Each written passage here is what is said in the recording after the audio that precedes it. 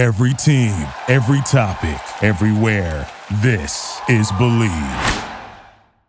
We just form a fucking wall. O'Neal deep in the post, lots of contact there. Oh, what a block by Wallace! What a jump ball! Pistons down 4, 12-8, 7:38 to play the first. A burst from Rodney, stuck into the rim. Count that baby and a foul. Reggie inside for Andre and a dynamite dunk. Pistons fans, hello and welcome to yet another edition. It's episode 97 of the Palace of Pistons podcast. Brendan Johnson, Aaron Johnson, Ryan Pay. The trio is back this week together, and we're here talking Pistons basketball. And maybe the actual basketball part's not that exciting, but all of these surrounding news, storylines, it's like that's what keeps us interested. It's like a fan mode. It's like a fan GM mode. That's what this podcast is going to be like, because we aren't really talking about the caliber of play on the court. We're talking about everything surrounding the team. So lock in. It's going to be a good one here this week. And boys, it's real nice to have the trio back together. How we doing? Everybody good this week? Doing great. I mean, a busy week, full of Pistons news. Been cranking all that out on the website throughout the week. So, if you're looking for some updated information on everything that's going on, obviously we're going to get into all the big stuff on the podcast here today. But, if you head over to palaceofpistons.com, you're going to see, first off, a much better looking website. Myself and especially Tim Forkin spent some time doing a little bit of redesign and some updating to the website. Obviously, you see a new Palace of Pistons logo. But what you'll also see is all of the recent news and reports surrounding the Detroit Pistons, whether it be Andre Drummond, Luke Kennard, Langston Galloway, Derrick Rose, the Fred VanVleet stuff. Like, all of it's there for you to read up on and catch up on. Yeah, no doubt about that. And Ryan, good to see you this week. Yeah, great to see you. Great plug, Aaron. It's a great plug. Hey, gotta do my job. But yeah, it's good to be here, fellas. Let's dive into it, because there's some stuff going on. Well, let's do just a quick check-in on your Detroit Pistons. They're 14-26 overall. They've lost 7 of their last 10 games. They currently sit in 11th place of the Eastern Conference. And last week on the podcast, we really were able to break down the Andre Drummond trade rumors. We were able to talk about the beginning of Sekou entering the starting lineup and playing real meaningful minutes for the Pistons, which was exciting stuff. We got a little bit into Blake Griffin and what direction he should go as well. Blake did end up going through surgery, so his timetable for returns just kind of indefinite right now.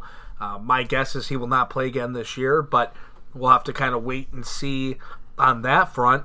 No trades happened in the last week, but rumors continued to circulate with the Celtics, the Knicks, the Hawks, the Cavaliers, the Mavericks, and the Raptors all being linked to a potential deal surrounding Andre Drummond.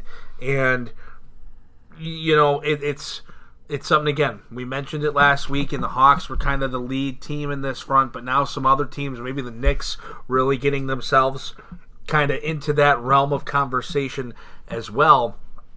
An interesting point that did come out this week, and Palace of Pistons did share this report. Drummond requested a max contract in the offseason, and the Pistons did not match that max contract. They actually offered significantly less. This was reported by Vince Ellis of the Detroit Free Press. So an interesting note there for Andre Drummond, who several teams have shown interest in, and Detroit maybe not going to be willing to give him that max contract, which makes a trade a little more likely here at the deadline. Yeah, I think it makes all the sense in the world for the Pistons to be wary of giving him a max contract deal. I mean, you're talking about a contract that would pay Drummond over $30 million per season and would be paying him into his 30s. And that just doesn't make sense for the Detroit Pistons based on their current trajectory, based on their current performance on the court, and then based on where they need to be heading as a franchise. We've kind of talked about a lot of these points surrounding Drummond. It's just, he's a good player. He's a 2-time All-Star. He's made the All-NBA team. He's the league's best rebounder. He does a lot of good things, but the Pistons need to be focusing on the future. They need to be turning the corner, starting a new leaf, rebuilding. And it's hard to envision a rebuild that includes Andre Drummond, and it's hard to start a rebuild when you still have Blake Griffin under contract and he's making over $30 million, and then if you re-sign Andre Drummond and he's making over $30 million, those are two players that are win-now style players, that you put on the court when you're trying to win, that would take away minutes from your potential 4 of the future in Sekou Doumbouya, a potential 5. Maybe he's his ceiling is as a backup center, but Christian Wood has looked good in extended minutes, so you want to play him as much as you can, and whoever you draft, they could be a 4 or 5, whatever, it doesn't matter.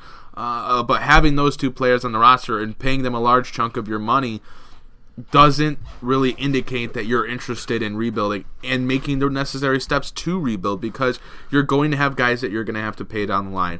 Luke Kennard, Bruce Brown, all these guys that are part of your core right now, you're going to need to have money to put into, and you're not going to want to go into the luxury tax if you're a team trying to rebuild and you still have Drummond and Griffin to pay those type of players. So it just doesn't make sense for the Pistons and Drummond to re-up on a contract unless Drummond's taking a rather significant pay decrease, probably around $20 million per year is kind of where I would top out on offering Drummond a contract extension, maybe 22. But it just would not make sense for the Pistons to give Drummond a max contract. And I'm glad that the front office is taking the right steps in this situation of not extending him in the offseason and not meeting those requests. Ed Stefanski and his team have given me every reason to trust them, and this is just another one of those reasons. As you stated, Aaron, this is a team that is clearly taking the turn toward rebuild mode. Throwing $30 million at a guy like Andre Drummond, who is a win-now player, does not suggest you are in rebuild mode. Stefanski and his team do not want to muck up the cap. They want the room, they want the flexibility. Throwing $30+ million at Andre Drummond while having Blake for $30+ million does not give you the flexibility they are looking for. So I am all aboard with this, and it gives me confidence, once again, in the front office that they are making the right moves, and that is the move into the look into the future. Mm-hmm. No doubt about that. Well, the big trade, I guess, or I should say rather, the team that really increased in terms of trades being centered around with Andre Drummond is the New York Knicks. And some significant interest was shown, and reports are coming out that the Knicks are close to acquiring Andre Drummond. And I think it was surrounding Julius Randle and Frank Ntilikina, as the report came from Vince Ellis.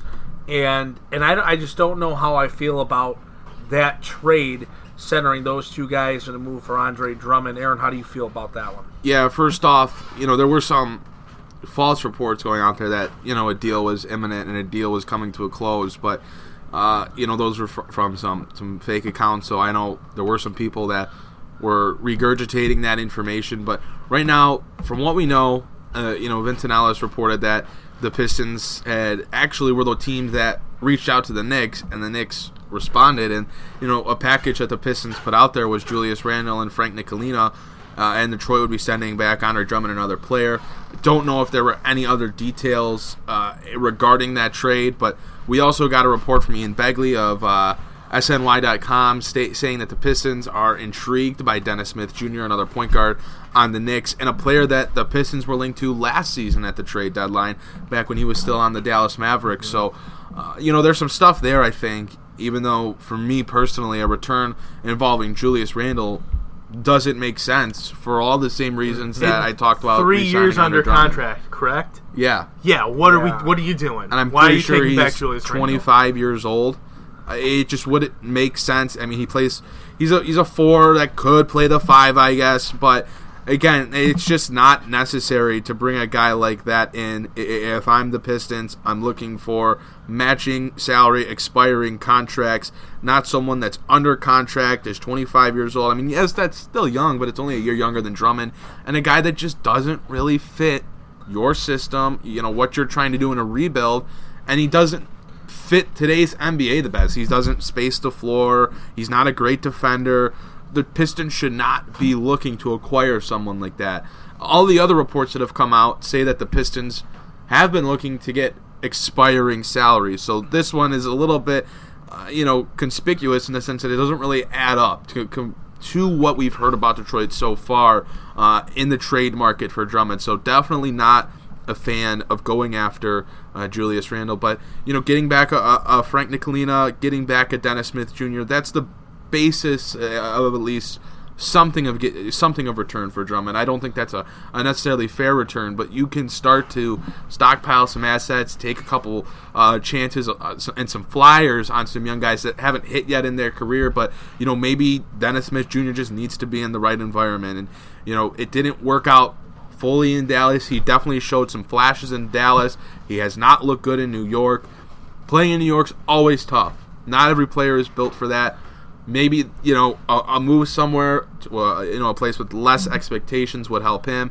Ntilikina is a guy that he's a really good defensive guard, at 6'6", can play the 1 and the 2. You could even play the 3 if you like to run 3-guard systems, which Dwayne Casey does like to do. And he's a guy that you can work with. He's still young. So, I wouldn't feel comfortable with the Pistons making a trade. Let's say they got Dennis Smith Jr., Frank Ntilikina, and Julius Randle for Andre Drummond. I don't think I'd be comfortable with that trade because Randle is not a guy that is built for a rebuild like the Pistons want to do. But again, nothing is imminent on that front. But the discussions have been had. And for the Knicks, it just doesn't make sense really to trade for Drummond when you have Mitchell Robinson on the roster. And, not that Mitchell Robinson's this great player like some are making him out to be. Some of the reaction I've seen about Mitchell Robinson is that he's just this phenomenal player, but he's a good prospect that plays the center position and does a lot of the things that Andre Drummond does, and hopefully Robinson can get to a point with his self that he's as good at those things that Drummond does. But for New York, it wouldn't make sense to do that unless they're moving on from Robinson, which would be hard to do. If that deal with New York is the best the Pistons can do for Andre Drummond, that doesn't inspire confidence. Like you said, Julius Randle does not fit the bill of what Detroit's trying to do. And if that is the deal that is pulled off, all my confidence in the front office will be shattered. Am I wrong for thinking that way? No, not at all. I mean, at that point, you might as well just hold on to Drummond. Yeah, at that point, you hold on, you ride it out, see what happens. I can't justify going and getting Julius Randle. Right. When you're aiming for a rebuild, you're aiming for cap flexibility. You don't want longer term deals. What are you going to get Julius Randle for? He's a power forward that likes to isolate, shoot in the mid-range, doesn't space the floor, and he's shooting 45% from the floor. When you don't need power forwards and the fact that you have Blake, I guess. I mean, he's not being moved this year, obviously, and he's going to be starting the year next year here. You've got Sekou. That's who this whole thing is built around, essentially, is your future star in Sekou. That's what you're hoping for. And he's clearly more of a 4. That's what they're playing him as. He's played some 3 so far, but there's another 4. Then you have Christian Wood, who I know he's playing center, but that's a bit of a 4. And then you've got Markieff Morris, who that's a 4. You don't need Julius Randle. No. Do not go through with this trade. I would be heartbroken. I would be devastated. All my faith would be gone. This is not a trade that brings any sort of value, in my opinion, to the Pistons. Now, if you get Ntilikina and Dennis Smith Jr. and Julius Randle, would that kill your confidence in the front office? Yes. It just doesn't make sense. It doesn't make sense to take on Julius Randle. It just does not make sense. I mean, Dennis Smith Jr., I don't know. Like Aaron said, in Dallas he showed flashes, and it was exciting. That was a guy you were excited about. You're like, oh, he just needs some time. It's just going to keep building and building. And then he got to New York, and now it's just like, he's take a flyer on him type of guy. Okay, so what is Dennis Smith Jr. at this point? Who knows? Ntilikina, he's taking time. He's starting to come around. But he's not that top 10 pick that he was, it seems like. Okay, so you're taking a flyer on him, hoping he finds his value, finds his worth, and then you're taking on Julius Randle? The other concern I have with trading for 2 point guards is I'm looking at this draft class, and I'm looking at Detroit taking a point guard. Do you want to have Bruce Brown, Derrick Rose, Frank Ntilikina, and Dennis Smith Jr. that all can play point guard, and then go to the draft and be like, well, we already have 4 point guards on the roster. We can't take Killian Hayes. We can't take Tyrese Maxey. We can't take Nico Mannion. We can't take one of these exciting young point guards in the draft because we already have 4 guys that could play point guard if we need them to. I don't know what the perfect solution is. I think if there was a perfect solution, a trade would already have been done. But New York doesn't seem like they're going to be the right partner for Detroit. They don't, and it's something we mentioned a few weeks ago back on the podcast, and that you're just not going to get the value you think Andre Drummond's worth. Right. When the trade does come, because I do think it's inevitable. Maybe it's not, but I think it is. I don't think everyone's really going to be, what a great return. I think it's going to be more of, and then the big Andre stands are going to be, should have kept him, this is worthless. It's not going to be the greatest value trade. No. You're not going to get that great return you're looking for. No, I agree, and I think you're starting to just see that now with the Hawks. You talked about Ian Begley came out and reported that they're a little more interested in Steven Adams, and that would be their preference rather than acquiring Andre Drummond. Or the fact that Andre Drummond could have already been had by the Atlanta Hawks. That deal would have went through if the Hawks were willing to really give up a first-round pick.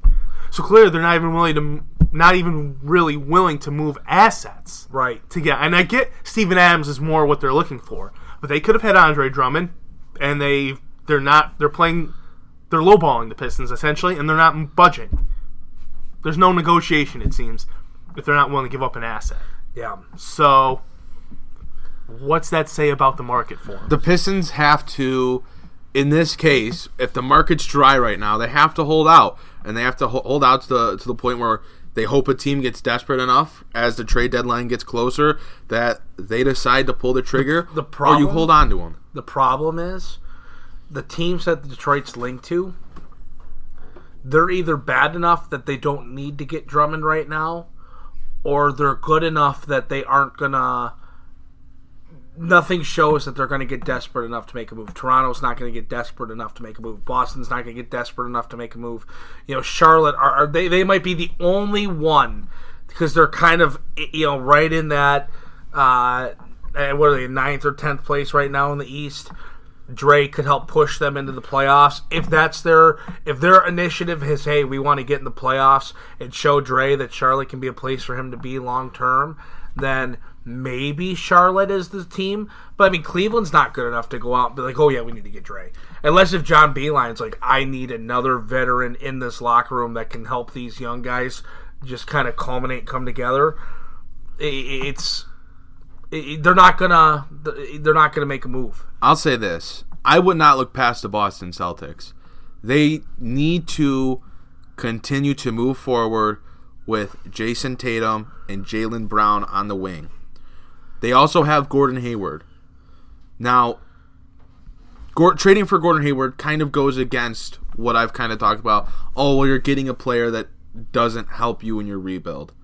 But, one, I think you would still be able to get a pick back in that deal, because the contract of Hayward's is a player option that, he can either decline or accept it for the offseason, but you can still get that Memphis pick, I would think, or another pick later in the first round, because you can give Drummond, and then you can also throw in Langston Galloway in that deal, and then that really helps Boston, because one, that gets them the center that they desperately need, and it shores up what they're losing a little bit in Gordon Hayward on the wing. It provides some shooting, it provides some bench depth, and that allows Jaylen Brown and Jason Tatum to have the wings to themselves, and there's not this, Gordon's got to get some of these minutes at the 3, we got to get Jaylen some of the minutes at the 3, we got to get Jason some of the minutes at the 3, and then the other guys are going to have to play some 2, some 4, or they're going to be on the bench.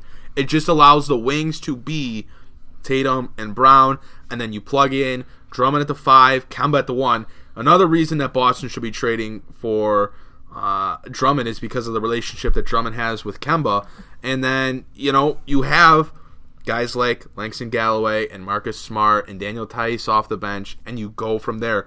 But those first 4 guys, that looks really, really good. And then, you put Smart in the lineup, whoever, you go from there. And to the point about Kemba Walker, and then back to Brendan's point about Charlotte, if Charlotte was truly desperate and wanted Andre Drummond, wouldn't they have done it while Kemba Walker was there to try to convince Kemba Walker to stay? That, hey, we're making moves, we're bringing in better, more elite players to keep you here so we can compete.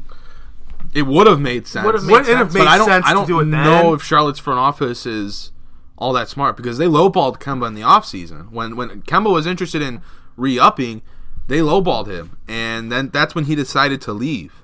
I don't think Charlotte really knows what they truly want to do. I think Michael Jordan puts his hand in the pot a little bit too much over there as they try to create a balancing act of kind of what the Pistons are doing, trying to win but staying young.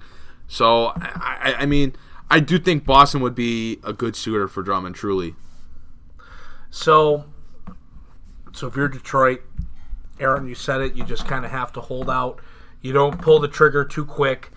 There's also a report that came out, on Bleacher Report surrounding Derrick Rose. And Eric Pincus saying that Detroit will not trade Derrick Rose unless if he asks to be traded. Of course, Arntellum, the former agent of Derrick Rose, and they have a very strong relationship. That's a big reason why Derrick Rose signed in Detroit. And the Pistons are not going to move him unless if he specifically asks to be moved. How do we feel about that? Because to me, it's almost disappointing when you look, wow, Derrick's put up 20-plus points, 5 straight games. Somebody would be willing to give something for Derrick Rose, and it again would allow you, whether it means Jordan Bone gets to come up to Detroit and play some backup point guard minutes, whatever the case is, or if it's just another emphasis of we are just moving forward from what this roster currently looks like. It would be, to me, just refreshing to move on, even though I like D. Rose. But D. Rose looks like he's staying as a Piston. Yeah, I'm not a big fan of that report. I've been steadfast in saying that if the Pistons can get a first-round pick for Derrick Rose, which seems likely given how well he has played throughout the year, that they should absolutely be trading him. And, again, like a team would give up a first-round pick for Derrick Rose. With how well he's playing, getting to the paint, he's playing some more minutes lately. He's been on the court, healthy lately. He's played really good basketball this year, and he would help a winning team mightily. I mean, there's 4 or 5 teams just off the top of my head that could really use a guy like Derrick Rose and are trying to win. Yeah. So it's kind of frustrating that is the decision that Detroit is going to make, because it should be about bringing in assets. It should be about stockpiling assets, stockpiling players for the future. And I get you can't have a full roster of 19, 20, 21-year-olds, but if you can get picks and you can have veterans on lower-end contracts, it's what makes sense when you're rebuilding. Mm-hmm. And I get Derrick Rose is a good player. He's been fantastic this year. But it would just make all the sense in the world for a team that doesn't have a ton of assets to trade one of their most valuable players to go get said assets.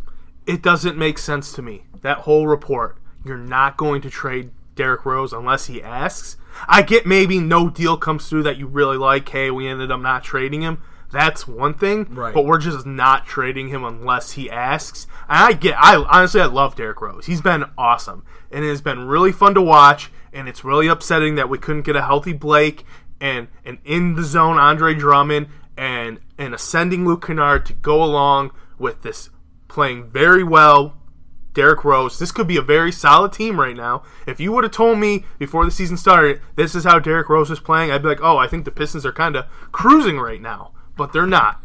And the fact that aren't willing, unless he asks, to move on from him, to get the assets, and the direction this team truly needs to take, is it's disheartening. Yeah. It doesn't take my faith in the front office away, but it's disheartening. Because I get they probably sold him on his relationship with Arntellum. That was a big selling piece, obviously, and I get it. And you don't want to do wrong by a guy, and I get all of that. I get it. But the fact that this team is just not there. They're just not there right now. Yeah. And trading him, and you can get a first-round pick from him. Absolutely. That's his worth. There's teams going for it right now that will give up a strong asset for him, and you can land a solid first-round pick for him. Absolutely. And they're not going to make that move. Really frustrating. Because the other part of that report is they still think they can win next year. What's going on? What are we doing here? Are we in rebuild mode, or are we trying to win next year? What are we doing? That's a great question. Because the Pistons still think they can win. Well, you go out and you make a trade with Boston, you bring in Gordon Hayward, and you're starting D. Rose, Gordon Hayward, Blake Griffin next year. That, to me, looks like you're just trying to win, and you're kind of hanging in the middle again. And you have not stepped forward at all. 3 guys with major injury concerns. Awesome. We're just replaying the hits. That would be doing the same thing you did this year. Exactly. And we have seen how with that less played promise. out. Yeah, with less promise. Yeah, just play the hits, boys. Injury-prone players, stars who are injury-prone, who have lost a step. Take us to the promised land. Because you know what else that means? The Sekou's probably not in that starting lineup either. Obviously not. He's coming off the bench. Not at the 3 or 4. Yeah. So unless he's becoming a small ball 5, not looking too promising for him in that. But that's just not. It's just not very encouraging. No. I've been tossing back and forth the idea of holding on to Blake and letting him just be that constant throughout the rebuild, that veteran. The Kevin Love that hopefully doesn't get disgruntled as hell, like Love is in Cleveland. But, if that's what Blake wants to do, fine. But, I mean, right now, it's not like the Pistons could trade him anyways, whether he wanted it or the Pistons wanted to, because no one's going to take a guy that's out for the rest of the season. Mm-hmm. I mean, it just wouldn't make any sense in the universe to do that. So, Blake's going to be on this roster to start next season. And I hope that's not why the Pistons think they can go out and win next year. Because of Blake Griffin being out for us this year and them having to hold on to him, I hope that's not a scapegoat for them into believing that they need to try again next year to win, even if it's retooling the roster, because it's just not a good decision. It's not. How many more years does Hayward have under contract? Well, he's got this he's got year. That player option. That's right. So wait, is it this year and then after this year his option hits, or is it this year and then next year? No, he's on the same deal as Dre. So Yeah. at the end of this year, his option hits. That's right. Okay, so I mean, why would he come back to Detroit next year? Why wouldn't he decline his option? I don't know. I mean, that's why I think that trade would make sense for Detroit. It didn't even cross my mind that he would accept his player option in these trade talks. Like right now, just now we were talking about D. Rose, Gordon Hayward, and Blake Griffin, and I'm sitting over here in my mind thinking, why are we talking about Gordon Hayward? He's not picking up that player option to stay here. I mean, I don't think so. I don't think either. So. Unless the deal just with Boston would make sense because you throw in Galloway, and Drummond and Galloway is enough to get a first-round pick and Hayward, and that's the matching salaries. You know, Hayward would have to be involved because you have to match salaries. Yeah. So that's why Hayward would come back to Detroit. And, I mean, if Hayward accepts the player option, I would never bet on that, but that's a whole other story. I guess Detroit has to consider. It's another avenue because then that kind of locks in your 3-4 next year unless Blake's not ready to go at the beginning of the season. Yeah. Or you play Hayward at the 2. I don't know. Don't know. Just like it's a thought you got to have. I mean, it's interesting, but my whole thought was, honestly, I would do that trade with Boston for the cap space at the end of this year. Yeah. And I get we're not bringing in anyone major, but I'm on the side of we need the flexibility. Yes. For what could come down the road in trades, in possible free agency, if Sekou's great, and if Detroit hits on this draft pick, right. The type of cap flexibility, and re-signing guys like Luke and Bruce, getting Sekou his money, finding a trade partner that you're not worried about all this money, or maybe a free agent where you do have the room to give the money and they are interested. That's where my thought process was. Not, next year we're going for it with D. Rose, Gordon Hayward, and Blake Griffin, because it didn't even cross my mind that Hayward would pick up the player option. Think about how unlucky Detroit is. Hayward would come here, get hurt, accept the option to be able to have a guaranteed contract next year, and then guess what? That's what we're stuck with. I know. I mean, that is very much Detroit, and the way things are going in this city, sports-wise. Yeah. I mean, oh, wow. He comes here, strikes a great friendship with D. Rose and Blake Griffin, says, yeah, what the heck, let's do it. Let's go for it, boys. Gosh. Play the hits. Play those Motown hits. Oh, my God. The next throwback station in Detroit, it's called the Detroit Pistons. Yikes. Just play them. I don't even know where to go from here. Well, we gotta hit the other trade talks with a couple other players on the Pistons roster. Oh, there's Luke Kennard with Philadelphia And Langston Galloway. Yeah, and that report, coming out, Keith Pompey saying that he's of the Philadelphia Inquirer. He says that the Sixers are interested in both Luke and Langston. And this is a conversation we were having off air before the podcast. The lack of value that people are putting on Luke Kennard is egregious. Oh, it's absurd. Unbelievable.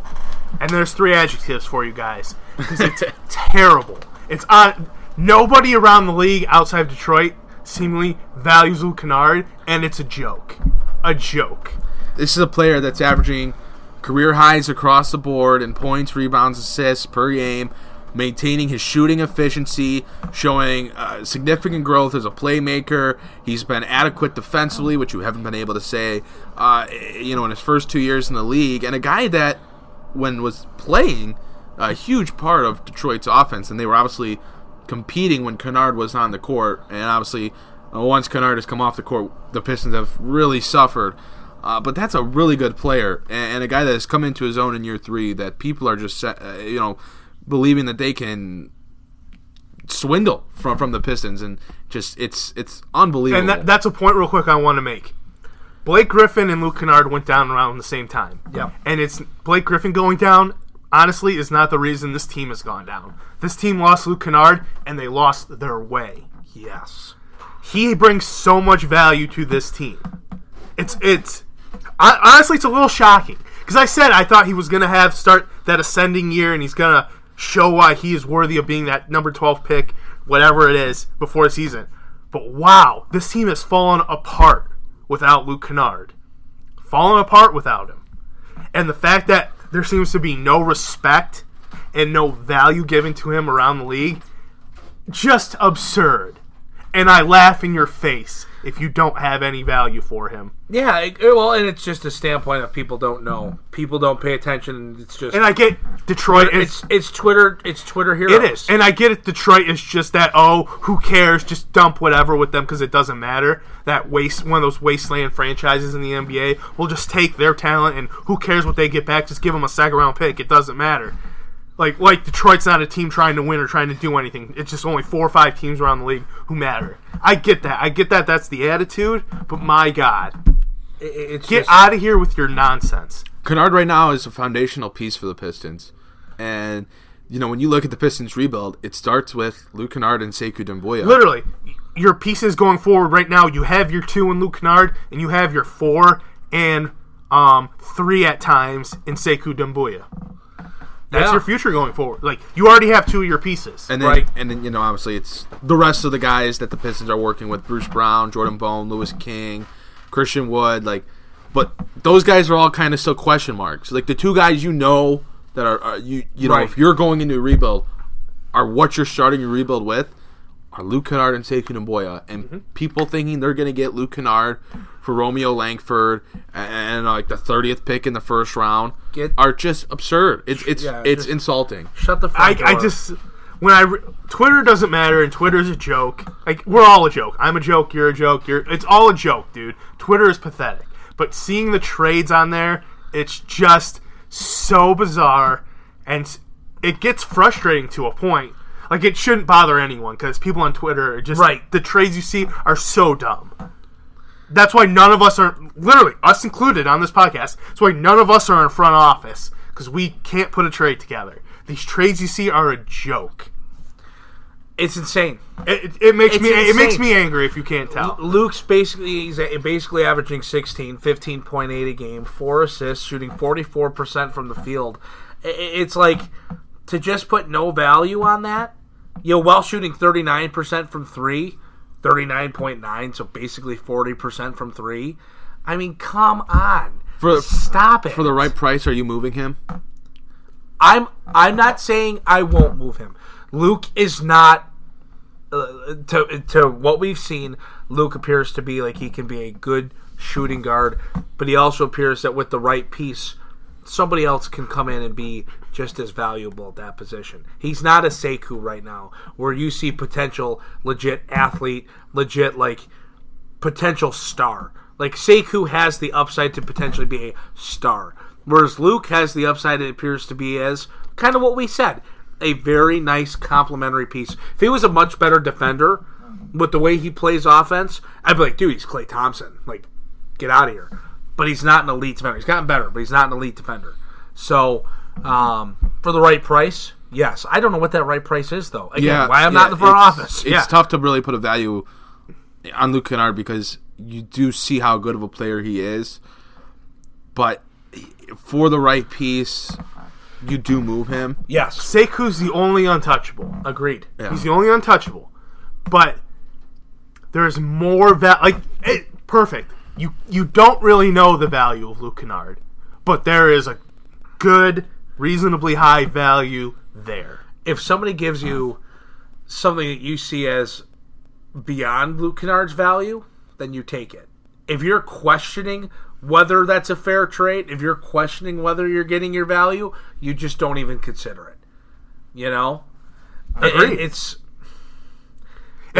If you feel like it's a home run, if the offer presented to you and you look at it and you're like, yes, then okay. Luke Langston and whatever else you got to do to match the salary for Tobias.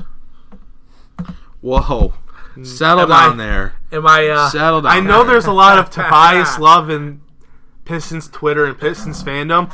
I just had to get the reaction. I'm good with no. I would never bring Tobias. I just had to get that reaction. So everyone knows. Philadelphia 76ers Twitter's not been a big fan of Tobias Harris this year. And this allows me to make a point that goes back to when the Pistons traded for Blake Griffin. And there was a sect of people that said... A sect. I said a sect. You said a sect. No, I said sect. A sect of people... Did you say sex? I said a sect.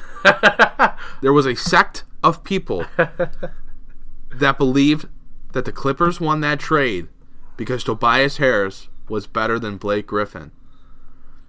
And what I said and what some other people said were, you will not be saying that when he signs that contract extension.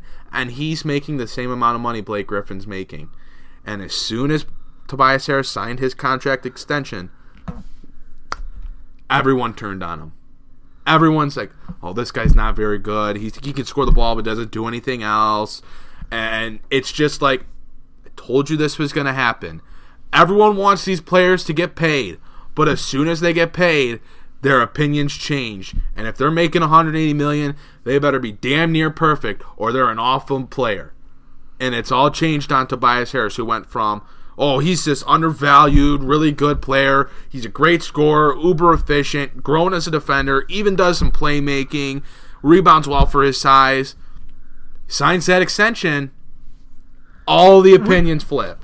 I don't know what it is. We cannot compartmentalize and we cannot put into just what value is as human beings.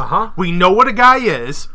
We know what market value is, and when he goes and signs market value, we immediately expect him to be LeBron James. And you see this in every sport. I mean, every sport. It's not the NBA. It's a problem, but it's across the board. I mean, look at quarterbacks in the NFL.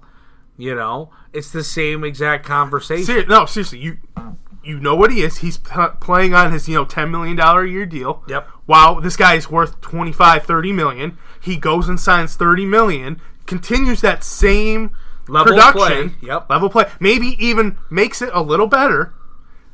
Immediately we lose our mind that he's not LeBron James. And that's every guy who signs a deal. We can't put it into perspective on what, like, we know what this guy is, we know what market value is. We can't connect the two for some reason. It's always the second someone signs that deal, they're trash. Right. Because they're not averaging 40, 15, and 12. Right. With outrageous advanced statistics, all of it is being, perfect. Like, we can't put it in perspective. It's unbelievable. You're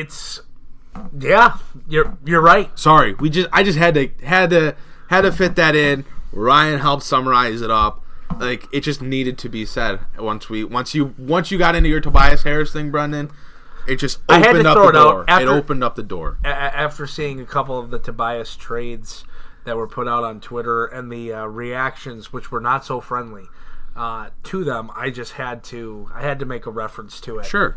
I had to get the reaction. I want to hit on one other thing because I know we're planning on wrapping this episode up soon here. Who said that? But you talked about at the beginning of the show, and I know I didn't put this on the overview for this episode, but let's talk about Sekou Ndoye. I know you said we weren't going to really talk about a ton of what's been going on the court, but Sekou's been in the starting lineup. He's got, what, five or so games under his belt as a starter, maybe 6 now? What are our impressions of him so far? That this guy, as long as he continues on this trajectory, is going to be a star. Honestly. He's young. He's still learning. Obviously still learning. He's making a lot of rookie mistakes. He's over-aggressive on defense. He's still learning his way. He's still learning the game. Things we talked about, podcasts ago, how he started playing basketball when he was 12. So he's still learning the game. He's still growing into what he is, learning what his game truly is. But if he continues on the trajectory he's on right now with what he's showing, this guy is a future star. So I'm going to get 2 things here. One, you talked about Sekou's over-aggressiveness. I think it might have been one of the Cleveland games where Sekou was in foul trouble, and he had to come out a couple times because he picked up his 3rd foul in the 2nd quarter, picked up his 4th foul in the 3rd quarter, I think. Something along those lines. And I tweeted about how Sekou's got to learn when it's the right time to be aggressive so he's not picking up all these fouls. And I had multiple people come into my timeline and say it was okay that Sekou was doing that. In what world is it okay to foul to the point where you can't be on the court? It's good that he's out there and he's making, mistakes and learning from them, but he also needs to be on the court to be able to learn from mistakes. I was just kind of like, how are people saying that fouling is a good thing? Because that's what I was being told.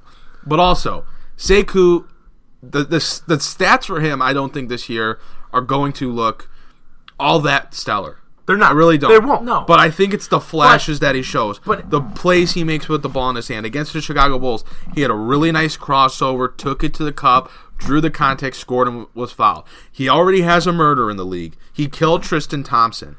He's made some 3-pointers. He's showing that the shot form looks good. They're not all falling, but he made it one against the Bulls. He made a couple against the Cavs. He had that one game where he went 4-7 from the 3-point line. I think that was against the Lakers or the Clippers.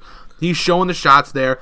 It's the flashes. It's the stuff that gets you excited for that when he gets these months under his belt and gets these games under his belt. Next year he's going to be like, okay, I learned last year I don't need to do that. I learned last year that I don't need to come up above the 3-point line with 5 seconds on the shot clock and crowd a poor shooter just to foul them.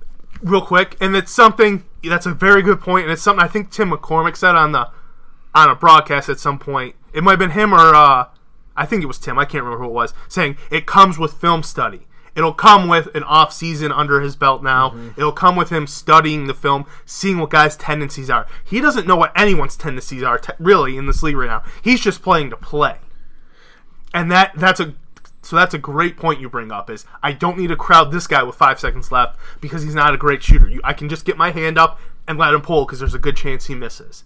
Like it's things like that. Mm-hmm. It's when the film study comes in. Is when you'll see another step. But continue on, Aaron. I'm sorry. I'm just going to wrap up with this. I'm just really excited to see Sekou get on the court with a healthy Luke Kennard. I really want to start seeing what those two look like together. Yes. I want to see if what the net rating of a 3-man group of Bruce Brown, Luke Kennard, and Sekou looks like. What happens when Christian Wood's in that unit? I want to see these young lineups, some of these guys to build with moving forward look like. And Luke Kennard and Sekou, I'm excited to see the relationship, the chemistry that those two guys can have on the court together. Especially after what we just talked about, how they're the 2 cornerstones of the future right now. Well, and you look at Sekou, his numbers since being a starter, he's averaging 12 points a game, 5 rebounds a game, and he's shooting 47% from the field. I mean, you talked about the stats not looking all that great, and it's because he played 7 games prior to this last 6-game stretch where he was getting in, and he played for a couple minutes. Maybe he had a field goal or whatever. Wasn't shooting. He's shooting 45% from the field over the course of the year, but 47% in this stretch of the last 6 games where he's been in the starting lineup and really contributing. So, for Sekou, he's providing just a sense of positive reinforcement for this team. He's a reason to watch. And also, hey, peep the lock screen here, folks. That's a little safe. Peep the lock screen here. Ryan, folks. can we go 3 No, for 3? we're not 3 for 3, wow. guys. We're not 3 for 3. I'm a grown man. I don't put that on my lock screen, but so be it. Seiku's nuts. I mean, it's Tristan a beautiful. Thompson's It's a throat's beautiful not your thing. lock screen. What? It's a beautiful thing, but that is not my lock screen. I mean, look at Tristan Thompson's hand on this. Go back and watch that poster. Look at Tristan Thompson's hand. Look where it's at. I mean, he's just like, All right, Jesus, God, give me Brendan. some. Relax. I mean, it's a little intense. Wow. It is an intense picture. I mean, it's a great picture. That will live forever. Yes. I mean, that will live forever. Whether Seiku's a bust or he's a star, that's an image in the NBA forever. Like that's.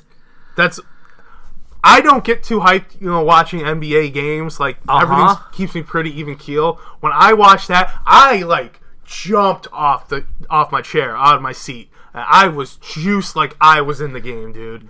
That's how good that dunk was. That's gonna go down as the dunk of.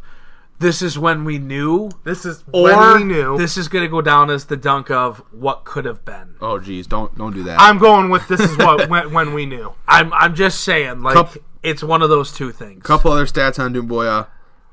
In his 6th game that he started on 3.3 attempts per game, 40% from beyond the arc, and he's a plus minus a positive 3.3 net rating when he's been a starter. So he has been a valuable player for the Pistons, and that's.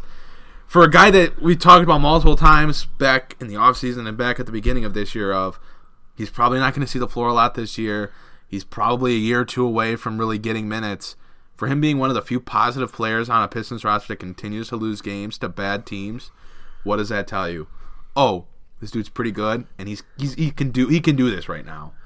Yeah, it's exciting.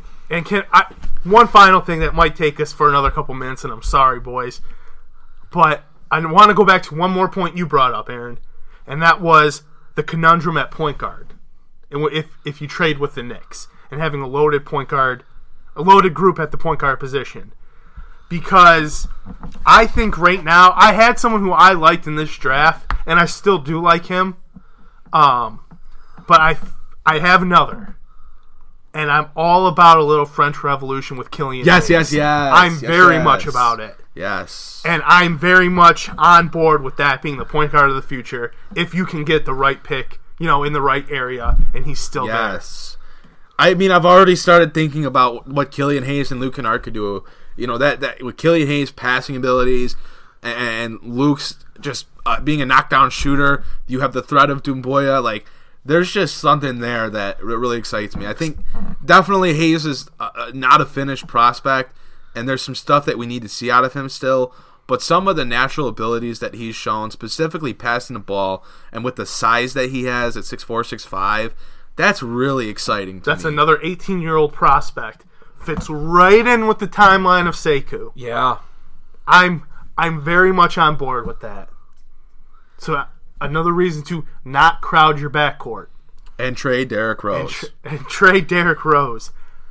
I very much like the idea of that going forward in the future. Could be good stuff, boys. Could be good stuff. Could be. That's the big thing. Could be. We'll see. It's all about we're still trying to win. Does. We're still trying to win. Yeah. D. Rose, Gordon Hayward, Blake Griffin, all in your starting lineup next season. Have fun. Ugh. Wow, we fit a lot into this podcast. We fit a lot. It was going to kind of be like a fan GM mode podcast. We're just talking the reports. We're talking the trade rumors. We're talking what the Pistons could do, should do, whatever.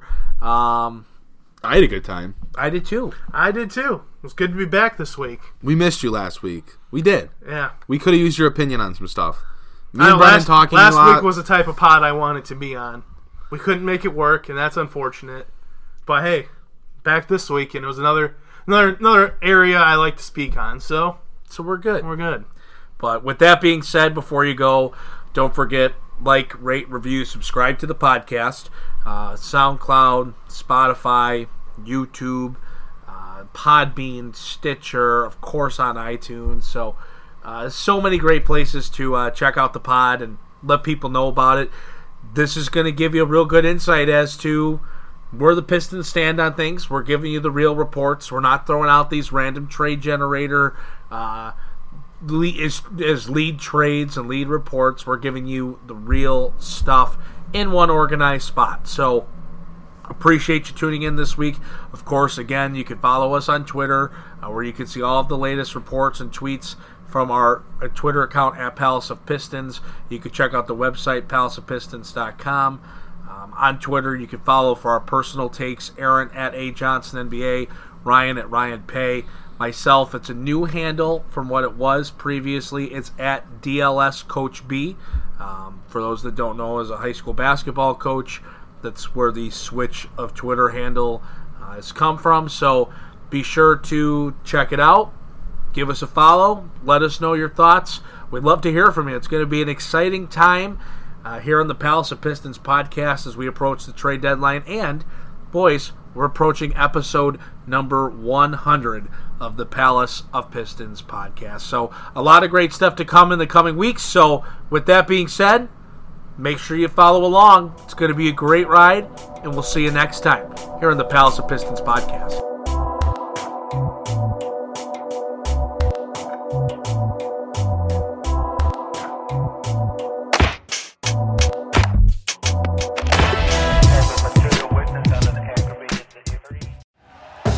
Thank you for listening to Believe. You can show support to your host by subscribing to the show and giving us a 5-star rating on your preferred platform. Check us out at Believe.com and search for BLEAV on YouTube.